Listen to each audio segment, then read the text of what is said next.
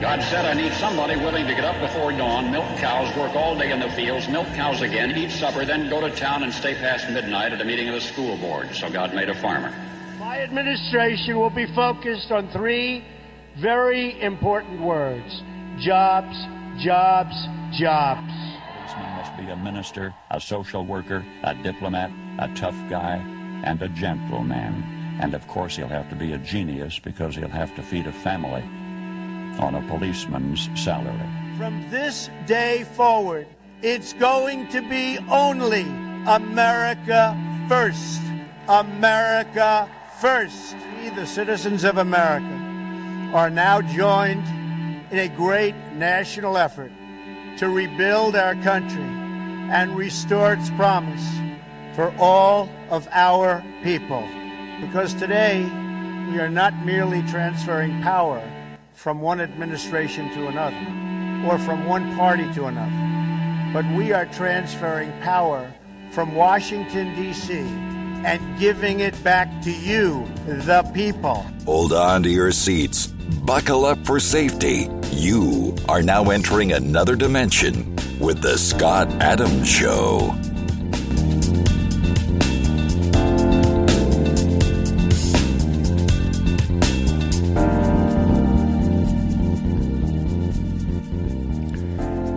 And that's right. My name is Scott Adams. You're listening to the Scott Adams Show. I want to thank everybody for tuning in today. And wow, you know, Biden knows how to put his foot in his mouth, doesn't he?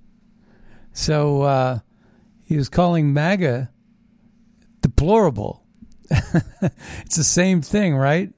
It's absolutely absurd that he would do that, but you know, they don't learn from their mistakes of the past, and that was one of the phrases that practically cost Hillary Clinton her election victory. That was one of the things. That, and she's just absolutely an awful candidate and corrupt. But Biden basically said that MAGA is the most extreme organization in American history. Political organization. I have the longer clip on that, and then I wanted to play a clip that Tulsi Gabbard talked about, and then Laura Trump also weighed in on this particular commentary. So let's take a listen. You're going to hear this clip. This clip is the longer version, and in the first part of this clip for Joe Biden, in the first part, he talks about your rights come from God. And you're like, yeah, that's exactly what we're saying over here on the right to life side of the equation, is we're saying that the baby also is has a right to life by God. And but he's only talking about the mother here. But it's interesting that he uses that argument. And he pretty much makes the case. I mean, if I was a liberal, I would be, or a handler, or somebody who handles Biden, I would be squinting my eyes and grimacing like, oh, you just stepped in it. Because he can't win the argument now. That argument is lost to the Democrats. Because if they're going to use the rights are, rights that come from God argument, then it applies to the baby as well. So this is interesting. So take a listen to this beginning part. And then in the middle, he talks about Griswold. And then he gets into the MAGA part. It's a 1.5-minute clip.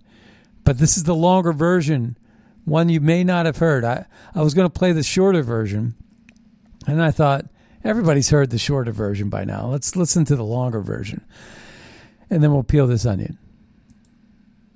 Oh, yeah, here we go. All right, we're coming right back at you here. Boom. I was getting on the plane to go down to Alabama. This is about a lot more than abortion. I hadn't read the whole opinion at that time. But this reminds me of the debate with Robert Bork. Bork believed the only reason you had any inherent rights was because the government gave them to you. If you go back and look at the opening comments of the Bork-Biden when I was questioning him as chairman, I said, I believe I have the rights that I have, not because the government gave them to me, which you believe, but because I'm just a child of God. I exist.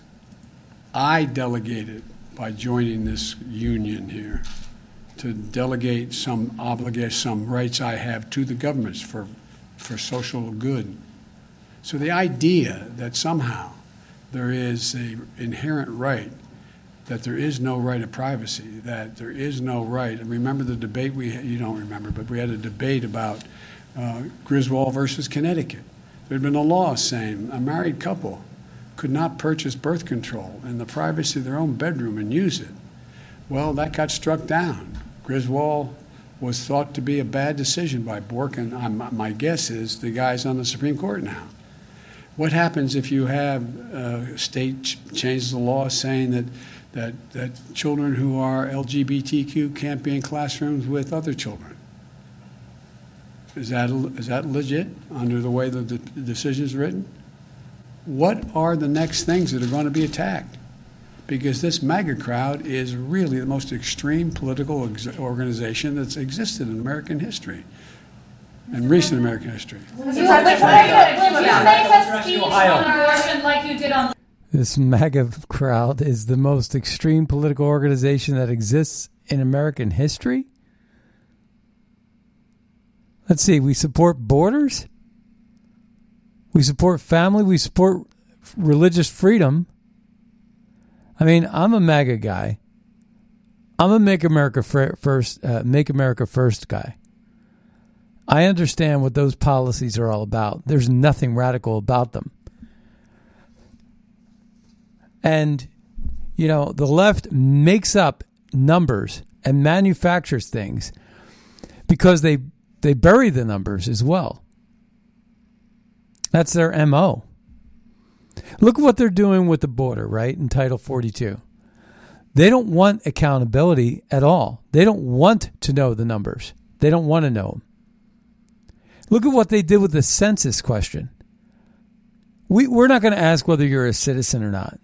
We don't want that checkbox on the census. Are you an American citizen? How in the world can that be debatable on the census? We don't want to know. And when Obama was talking about ban the box on federal employment applications, he wasn't talking about whether or not you had a criminal record. He wasn't talking about skin color. He was talking about whether you had a criminal record. That's what he was talking about. So ban the box under the Obama regime was about, we don't want to know the content of your character. We want to know the color of your skin. It was the exact opposite of Martin Luther King and his dream speech. And not be judged by the content of one's character, but not be judged by the color of one's skin, but by the content of their character. And so there it was. But the Democrats have it upside down and backwards. The Democrats have it upside down and backwards. So they don't want to know. They don't want to know the numbers. But he just insulted 80 million voters. And he basically made the same mistake as the deplorables. There's no way this guy got 80 million votes. No way. Nobody likes him. His poll numbers are through the floor right now. He's tanking big time. But here we are. So let's take a listen to Tulsi Gabbard. She actually was on Hannity, and she had a response to this. This is pretty good. Saying the MAGA political organization, the group BLM, what do we want dead cops? When do we want them now? Well, you're a Democrat. How do you react to that? Because it's obviously ridiculous. It's worse than ridiculous, Sean. It is absolutely despicable and outrageous. When you look at the President of the United States of America calling millions of Americans essentially terrorists, people who politically opposed him or voted against him, he's calling them terrorists in an attempt to intimidate them into silence. And we know this is because we've heard this before from both him and his Attorney General. You'll remember when his Attorney General said, anyone who holds extremist or anti-authority views will be targeted for investigation and potential prosecution by their domestic terrorist unit. So he's essentially saying that this quote-unquote MAGA crowd are worse than terrorists. This is outrageous. And so for every American who's watching, every American who's seen this, no matter how you feel about the MAGA crowd, this is an authoritarian assault on our freedom, and we need to stand together very strongly against this attempt to intimidate and silence anyone who holds political views that are different from or opposed to what this president and his administration are furthering. This is an assault on our democracy. I want your thoughts on the rush to cling to this potential decision in the Supreme Court that would overrule Roe v. Wade. Number one, Joe Biden supported a constitutional amendment to get rid of it. Interesting, he's not been asked the question. Ruth Bader Ginsburg pretty much saying and arguing what I had said all my career, which I thought it was bad law. It'll be returned to the states. Abortion is not going to be unavailable or illegal in America, so they're demagoguing that issue. I'm arguing the reason they're doing it is because they don't have anything else that they can run on and say, hey, we did this, this, and this, and we're all better off because of it. Am I wrong? Well, I think when you look at the different efforts to assault our freedom and democracy, it continuously points to the fact that they're afraid of the people. They're afraid of us. They're afraid of this question being put to the people through their state legislatures, for the people's voices to be heard.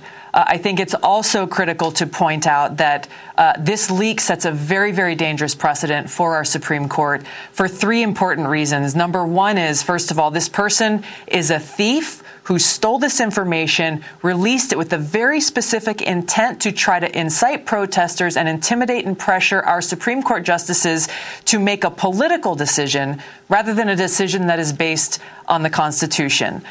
Number two, we have the fact that the Supreme Court is not in place to legislate from the bench.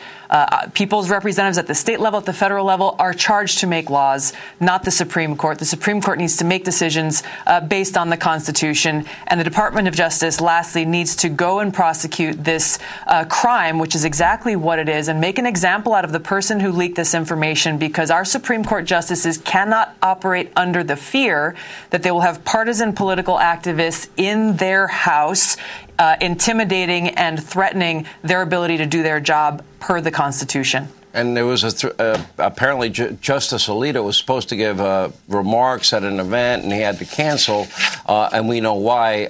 Tulsi Gabbard, always great. All right. So, there's a lot of things interesting about that. When I was talking about the numbers before that clip, I was talking about how they're using LGBTQ as a weapon. They use all these different minority groups that are so small as a weapon. And, you're going to hear Lara Trump say, and remind us all that it was Trump that hired Rick Grenell, the first openly gay cabinet member, to his administration. So, Trump has broken all kinds of, the things that they blame Trump for, phobias and discriminatory things that they blame him for, whatever group. Trump has been probably the best president when it came to these types of things. He led the world in terms of punishment of gay people around the world. And, they were getting pushed off of roofs and things like that as punishment. And he cracked down on that and was very vocal, more than any other leader. And so, I just don't understand the gay community not embracing Trump and embracing this, this whole other rhetoric. We're going to get into talking about inflation today as well, because that's also something that's really critical. And we have a really good clip for that. This guy, that's going to be speaking, really gave a great assessment of the situation. I agree with him 100%. All right, so you just heard Tulsi Gabbard. Tulsi Gabbard strikes me as, making a move, because I'll never forgive her for voting to impeach Donald Trump. But if Trump were to actually take her on as a VP candidate, it's sort of like the J.D. Vance thing. It's like, okay, well, Trump supports J.D. Vance even though I don't like him, so I guess I have to support him. Not really. It doesn't really work that way. But now that J.D. Vance is going against Tim Ryan in Ohio for the Senate, of course I'm going to take J.D. Vance over Tim Ryan. I mean, that's a no-brainer. And, of course, we knew that J.D. Vance was going to win. That's why we were banging the drums saying don't do it. Because once he gets into the Senate, he's going to be a Mitt Romney Republican. I guarantee it. And, sad to see it. But you're going to hear Lara Trump say Trump's 55-0 right now. Talk about coattails. And talk about a guy who has zero coattails. You got that guy, too. And we're going to get into that. That's a kind of an interesting thing because Tim Ryan basically came out and said, I don't want Biden campaigning for me. I don't want that. So let's take a listen now to, we just heard what Biden had to say, and we heard Tulsi Gabbard. Tulsi Gabbard checks off a lot of boxes if she's a VP candidate. And I almost think that she's positioning herself. I would not be surprised if she would say yes, if asked, given the circumstances, I guess. And people would ask her, why did you impeach Trump? And she would have said, I was part of a Democrat machine where if I didn't, I was going to be thrown out of the Congress by Nancy Pelosi. And just turn on them. Yeah, that would be interesting, wouldn't it? But she'll get a lot of Democrat switchover. Trump will appear to be open-minded as to working across the aisle. You'll get this woman's vote. She's a very attractive woman. And you might even win Hawaii, the most liberal state in the country. Who knows? Who knows about that? I doubt that, actually. But on the same, maybe. You never know. I don't know what the numbers are in Hawaii, actually. But I will say this, that she's coming across on Ukraine as very strong. And she's also coming across, on this issue as, very supportive. And, with regard to Ukraine, I read this article, and I'm going to cover it a little bit today as well. J.D. Vance, the article is over at National Pulse, thenationalpulse.com. And it's like this. It's written by Steve Cortez, who supported J.D. Vance and endorsed J.D. Vance. And he says, Vance's victory over Ukraine warmongers is an America First foreign policy win. Trump's endorsement was essential, and J.D.'s rhetoric on foreign policy proved critical. So Tulsi Gabbard is a Democrat that was also, thinking that the war in Russia or war in Ukraine by Russia had more to do with supply chain dynamics, military-industrial complex, and a lot of other things. She was on record as saying all of that, just basically letting the cat out of the bag, just exposing it all, the corruption and everything. And Lindsey Graham, loves this war in Ukraine. He just loves it because he profits from the military-industrial complex and the four currencies on the black market that pay for the weapons. Oil pays for the weapons, drugs pay for the oil, and people pay for the drugs. And it's human trafficking, it's sex trafficking, it's drugs. So it's humans, it's drugs, it's oil, and it's weapons, arms. And that's what it is, those four currencies. Oligarchs deal in that kind of business. And Lindsey Graham and John McCain and Amy Klobuchar and all these jokers, Adam Schiff and Nancy Pelosi and all their children, the Biden crime family, all of them have gotten rich off of Ukraine, a money laundering capital of the world. Cyprus is another one. There's a lot of countries that are designated as Colombia is a money laundering company. You find Obama down there selling books, doing all kinds of trade down in Colombia to get rid of the cash he got from the Iran nuclear deal, or the JCPOA deal, which was worth $150 billion. You don't think he took a few crumbs off of that? Every deal that Joe Biden's making these days, every single deal. Who's to say he doesn't call up Zelensky and say, hey, Bubba, I'm going to give you this $800 million here today, and then I'll give you $2 billion next week. And it's just billions after billions after billions. I'm hearing about all this COVID relief money going down to the border states like El Paso, all for political consultants to get rich. And I was like, look, I'm going to give you this money to get these people in. Catholic Charities and all these different organizations are taking these illegals and migrants and putting them in battleground states all over the country to win an election, steal an election.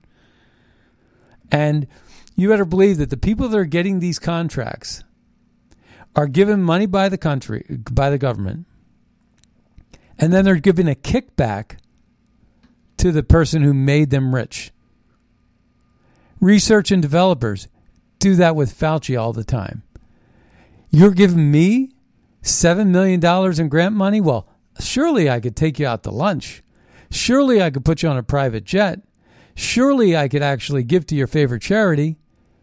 Surely I could do all those things. Right? Is there something I could do for you, Dr. Fauci? And of course there always is. Samantha Power, giving all that U.S. aid to Africa and U.S. aid to do all these different places around the world. And these ambassadorships are the same thing. They're gravy jobs. They're gifts. Like Amy Gutmann, the former president of Penn, was, basically in control of the Biden Center. And it was Blinken that actually helped cover up the anonymous Chinese donations to the Biden Center at the University of Pennsylvania. Ivy League. And so they got all that benefit. And in return, they did all that work and they tried to cover up the Chinese donors. They made Biden a lot of money. And Biden then, when he got into power through election rigging, basically then gave back to them by giving them an ambassadorship and giving them a Secretary of State-ship. And believe me, Hillary Clinton loved being Secretary of State because she would sign agreements and she would approve agreements that would make countries a lot of money. Those countries, in turn, set up wired accounts to where people could get rich off of that. They're just wired accounts with, so you're going to go ahead and give me $10 billion in aid, and I'm going to set up this account, and here's the password. And nobody's ever going to be the wiser because nobody will ever know how that money is spent. And taking $10 million off of $1 billion is a crumb. It's an absolute crumb. And this is how these people are getting rich. The money is everywhere. And guess whose money it is? Guess whose money it is? The money is yours. You're working every single day, paying your taxes. And that money is going out the door. Buying influence, buying power, buying personal profit, personal gain. Because you're not going to get that kickback if you don't give them something first. So basically, our politicians are giving $1 billion just so they could profit for $10 million. And the billion doesn't even need to be given. And so when Donald Trump would turn these faucets off and protect the oil in the Middle East and shut down the mercenary group called ISIS, And when he would do all these things, he made people like Lindsey Graham irate. You don't know what you're doing. This is good for the country. And just so happens that we get a little couple perks out of it. But it's still good for the country.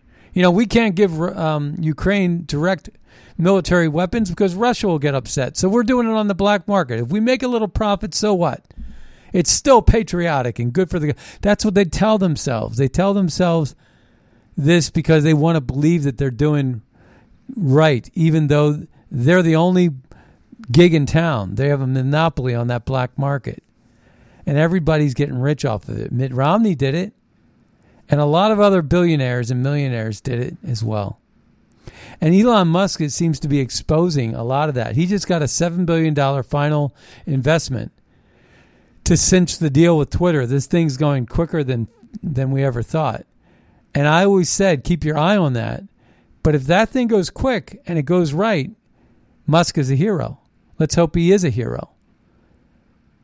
And if this thing gets drug out, then what they're trying to do is crush the competition, Truth Social, Getter, and Parler, and prevent conservative voices from emerging by still controlling the narrative and the voices.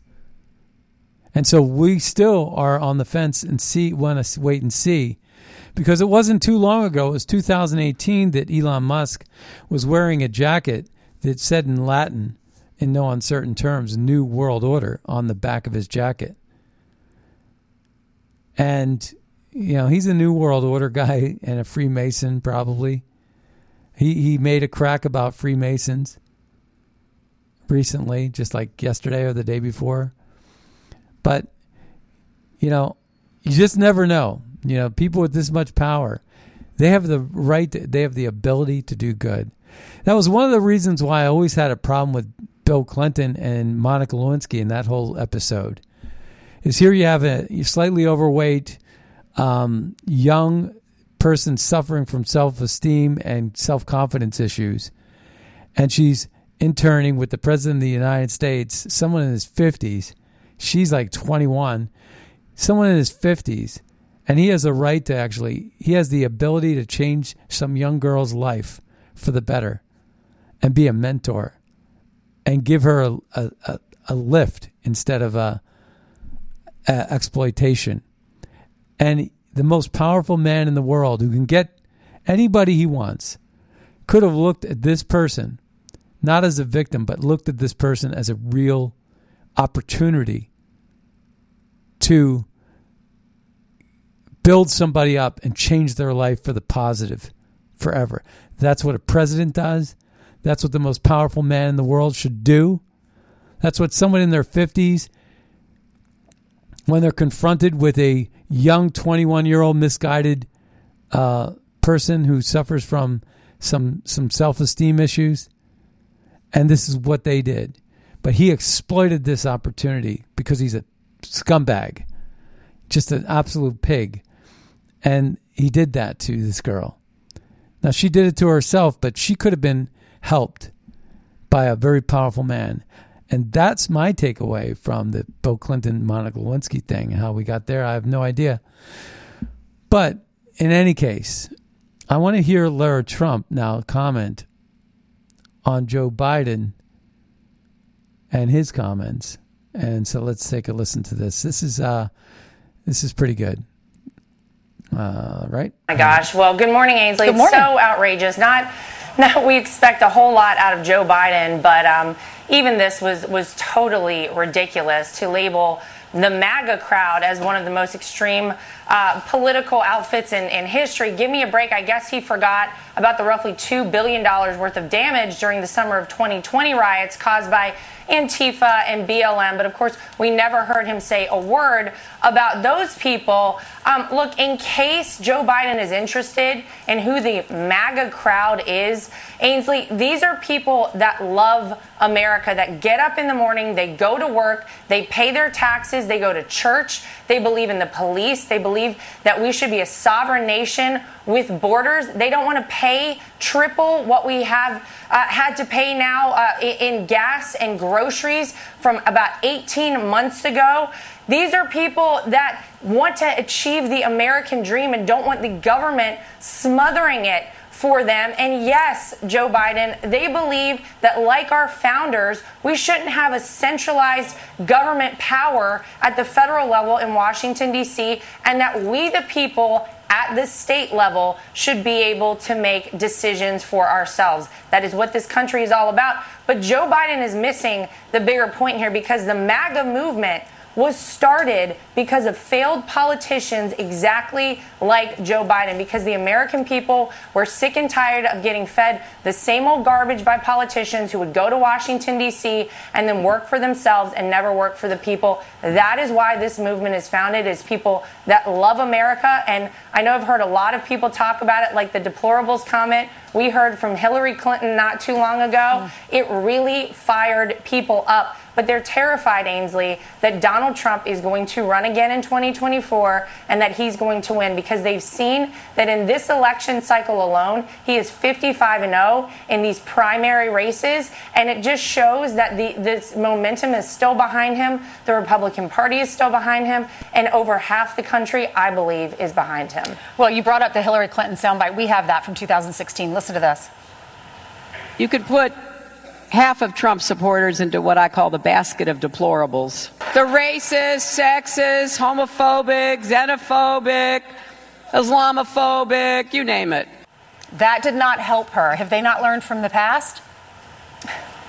Well, of course they haven't. They try the same old thing all the time. It's the definition of insanity, doing the same thing over and over and expecting different results. But that is part and parcel to the Democrat Party. Yeah, this did not help Hillary Clinton. In fact, it insulted a lot of Americans, which is what you heard Joe Biden do in, that soundbite you guys played from yesterday for him.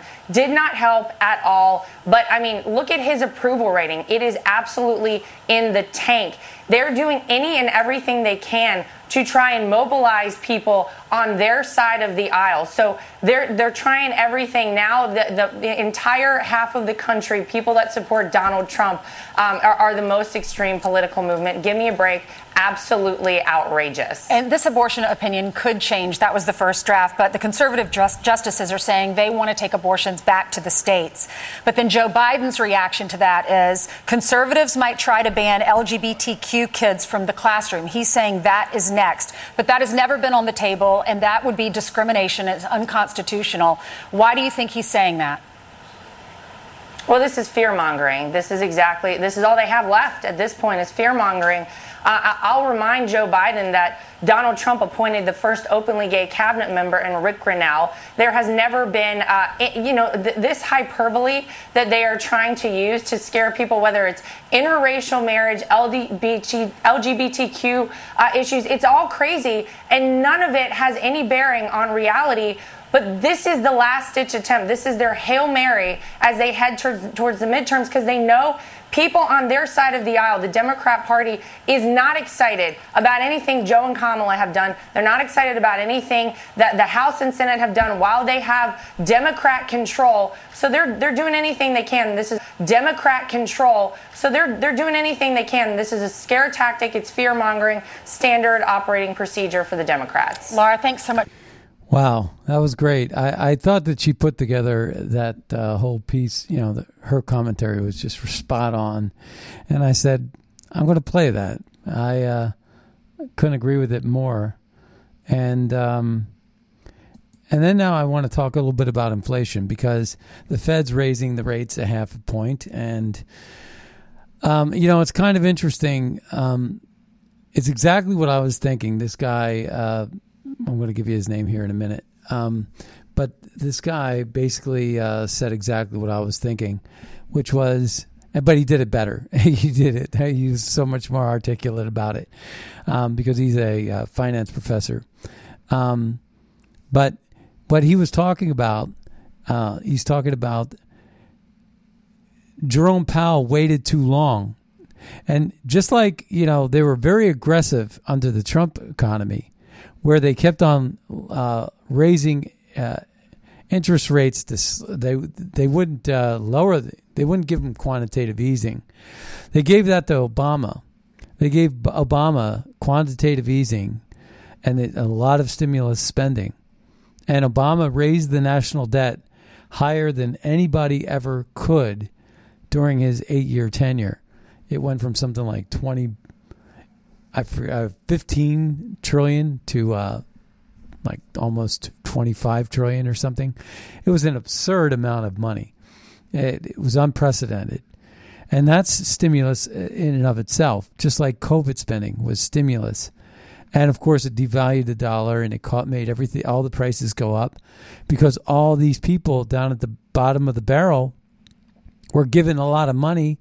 They were spending it, and that was the only thing that was keeping these corporations afloat. And thereby, it was increasing demand, but it was also at a time when supply chains were rough. And, you know, there's still a lot going on with regard to China. I just posted up on social media this map where all these ships are waiting to get loaded up in China. And this map is like thousands of ships coming out of China. And they're waiting to get loaded and take their goods and services around the world. You know, their goods and products. And these delays are happening in such a way that the truckers, and that's something that when Terry called yesterday, I forgot to ask him this question, but this was the question I wanted to ask him. And that was, but he changed over into a different industry, fertilizer, so it was a little different. So he wouldn't have had the answer to that probably. But the idea is that I read this report over at Zero Hedge that basically was saying that truckers are going to hit a wall, hit a problem because the ports of entry here that might be backlogged now are going to be empty in the summer. In the summer, because of the supply chain over in China, we're going to see a ripple effect, just like a tsunami. When there's an earthquake in the middle of the ocean, like a silent creeper, hours later, you got the tsunami as an aftershock of the earthquake underneath the water somewhere else. It's going to be a ripple effect. And this is going to spell big trouble for the trucking industry here in America, as our ports will be sitting there waiting for the next shipment that's not coming because they're all delayed. And it's happening on purpose. That's the thing. This is done on purpose. There's a war going on that we're not even talking about, and it's not Ukraine. And it's this battle between this disrespect for Biden and China, basically saying, we're aligned more with Russia. So it is a little bit with Ukraine, but then, they're talking about new relationships with Saudi Arabia, South Africa. They're working out relationships with Europe, who would sell out no matter what, as they have done with Russia. And so, you have the BRICS thing happening. You have the ruble going to the gold standard. You have the currency, the dollar currency. Once that goes, we're going to be in a deep water. We just heard about the fourth element yesterday with Klaus Schwab and the World Economic Forum, and going digital and surveillance and controlling your money and using a social credit score system, this control. And this is all about collapse, crushing, collapse, control, Cloward and Pivot style, Saul Alinsky style, this radical approach to crushing things to remake them in a way that works best for you. So there's a lot going on here, and it's a war that we're not talking about, but there is a war going on here. And this supply chain part of it, it's part of that war. We've been talking about Kissinger's remarks, about controlling the food, control the people, control the oil and energy. You control the continents, and you control the banks. You control the world. Well, all of that we're seeing play out right now as we speak. Elon Musk is just a small little part of it. And we wonder what side of the equation he's going to be on. Because other big companies like Bill Gates and other big corporations, BlackRock and Vanguard, they're trying to come out and build a consortium to ban Twitter. And it's interesting to see that dynamic as well. But they're working in concert against free speech, because it's free speech that's going to do these globalists in. That and free and fair elections. We can master how to do a free and fair election. We can actually take back our country, because there's no way in the world they have the votes. They never did. They never will. The only elections they're winning are the rigged elections. That's it. To pass their flippant agenda. And there's a really good piece with Victor Davis Hanson that we're going to talk about here in a minute. But let's listen to this clip right here. Inflation is the biggest issue in this country. People are concerned about it. That guy that you just watched, Jerome Powell, he got way behind on inflation starting last year, which is why we're in this spot. So now they start increasing interest rates. That's going to be a big deal if they stick with it. The question right now is, will they do that? Because there's a lot of pressure for them to moderate on this, because they know if they raise interest rates, the R word comes into play. The R word is the recession, okay? The R word is the recession. Will Jerome Powell cave to pressures from the Biden administration? That's the question. And say, hey, you raise these rates, you're going to kill the economy, even though the economy should be booming right now. And you could say, well, unemployment is down, but that's because people aren't going back to their old jobs yet. They're still going back. The jobs they say they're creating are the jobs, they're just being refilled by the people that filled them before. They're not new jobs. The GDP is in negative territory. And inflation, the economy under Trump was so strong it could handle rate hikes. And it kept on tempering it. But under this Biden economy, it can't handle, it's anemic. Interest rates are still low. They need to get up a little bit. But your mortgage is going to go through the roof at some point. Let's take a listen. So he's talking about the recession, the R word.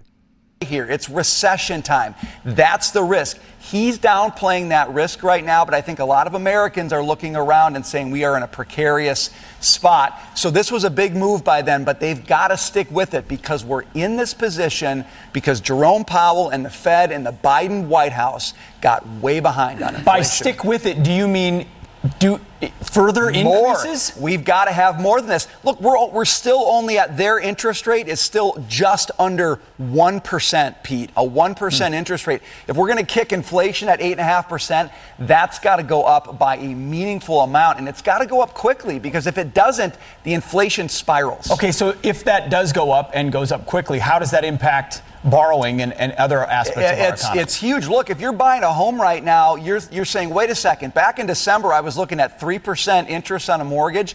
Now I'm talking about 5.5%. By the end of the year, that could be 6%. That jacks up your borrowing cost.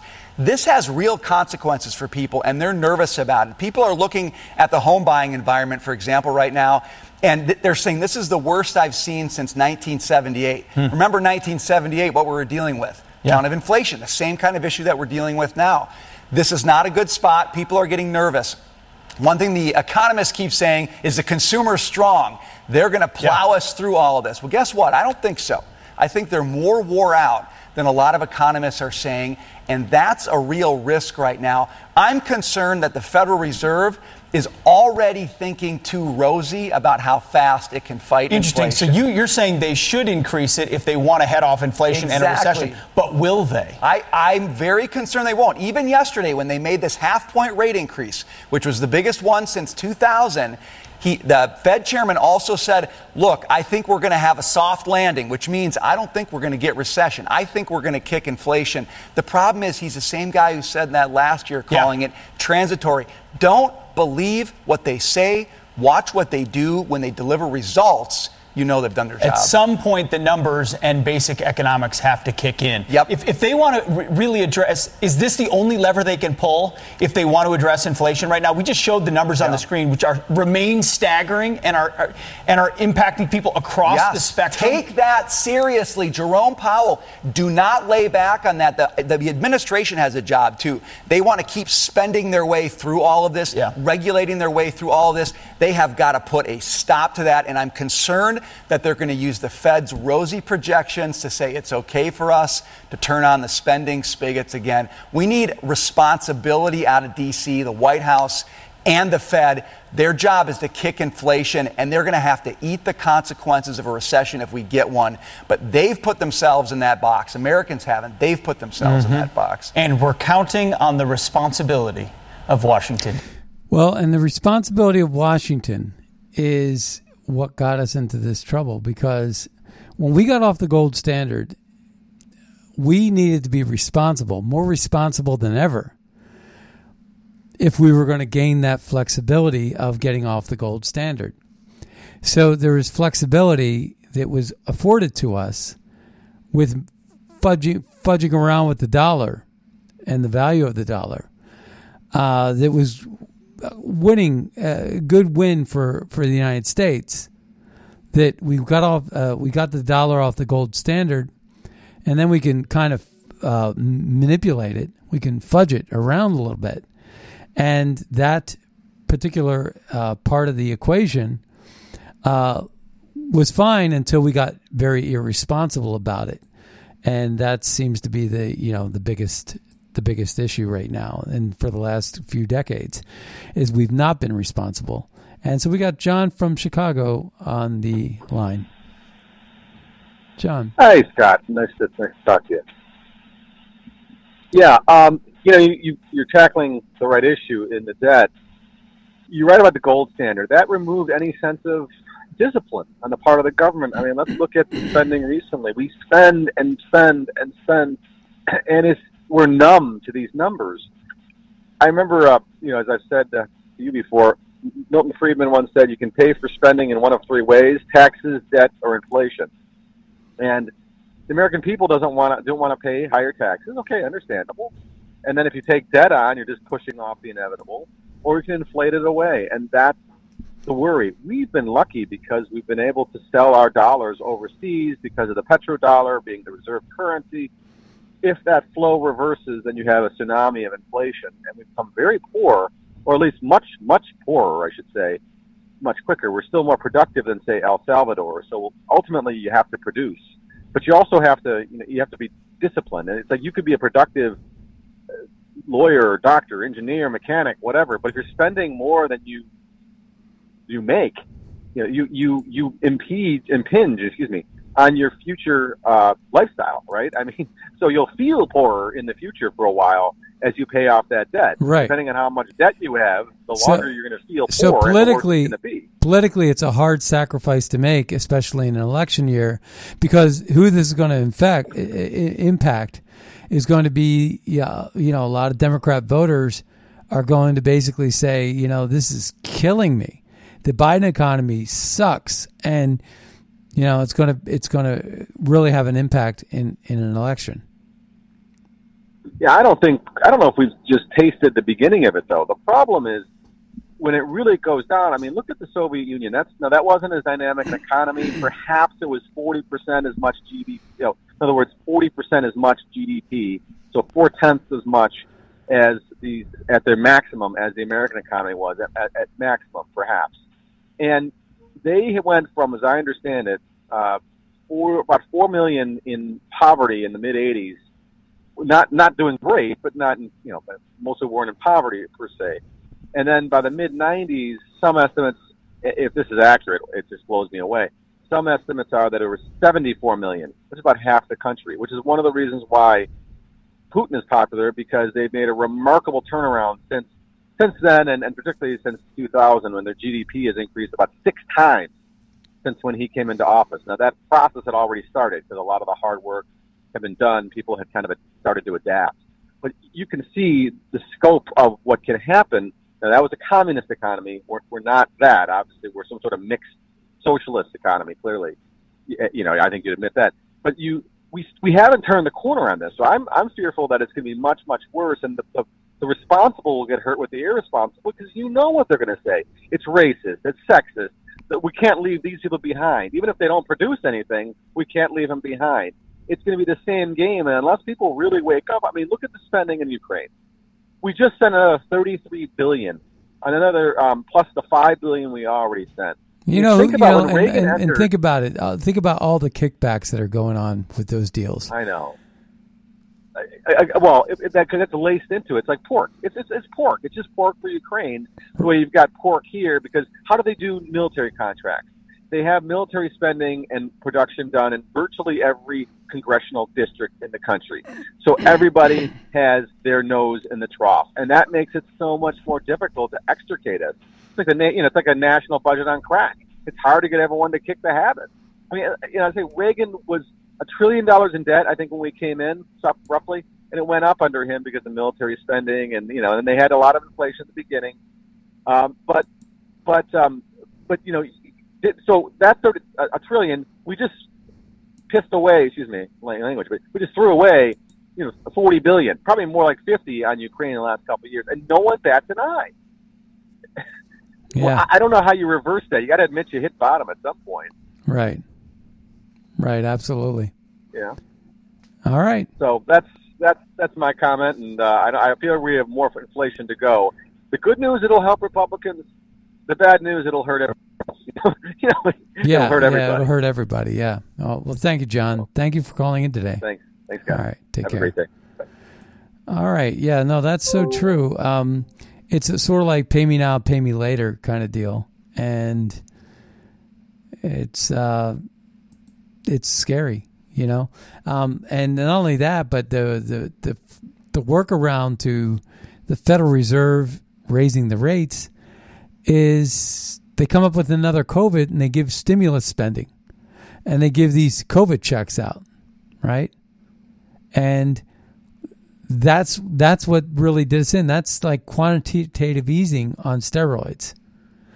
And that's the problem, is this artificial spending, because the money's coming from the tax base, from our government's debt and deficit, and we're paying interest on that. And that's the other angle too. As interest rates go up, we pay interest. Our country pays interest. So that's a big deal as well. There was two different articles. I wanted to get into this one too, this interview, but I think this is going to run long. But let's see. Let me take this. This is Tim Ryan on whether or not he wants Biden to campaign for him. Biden, will you invite President Biden to come campaign for you? Look, we welcome everybody's support, but I will be the face of this campaign. I don't think, surrogates are going to play a huge role here. Biden. So that's Tim Ryan, basically the most popular president in American history. Does that sound like that to you? The most popular president in American history? That's the response? Let's take a listen to that one more time. Will you invite President Biden to come campaign for you? Look, we welcome everybody's support, but I will be the face of this campaign. I don't think, surrogates are going to play a huge role here. Yeah. No, if he was the most powerful president in the world, that response would have been a lot different. You have to agree, right? It's absolutely absurd that anybody could believe that Biden didn't rig the election to win. The Democrats did that. That was telling. All right. There's a really good article that I'm posting up on Lime. It's by the Federalist. The constitutional crisis that Roe v. Wade set in motion is now upon us. And it's a good article. I don't think we have enough time to cover that one. But I also wanted to get into this one. This is also something that was very interesting. Victor Davis Hanson, losing the people. Losing the people? That's a question. Then change the rules. The left sees success only. Let's see. We're out of time. We got to go. We'll see you next time on the radio. Bye-bye, everybody.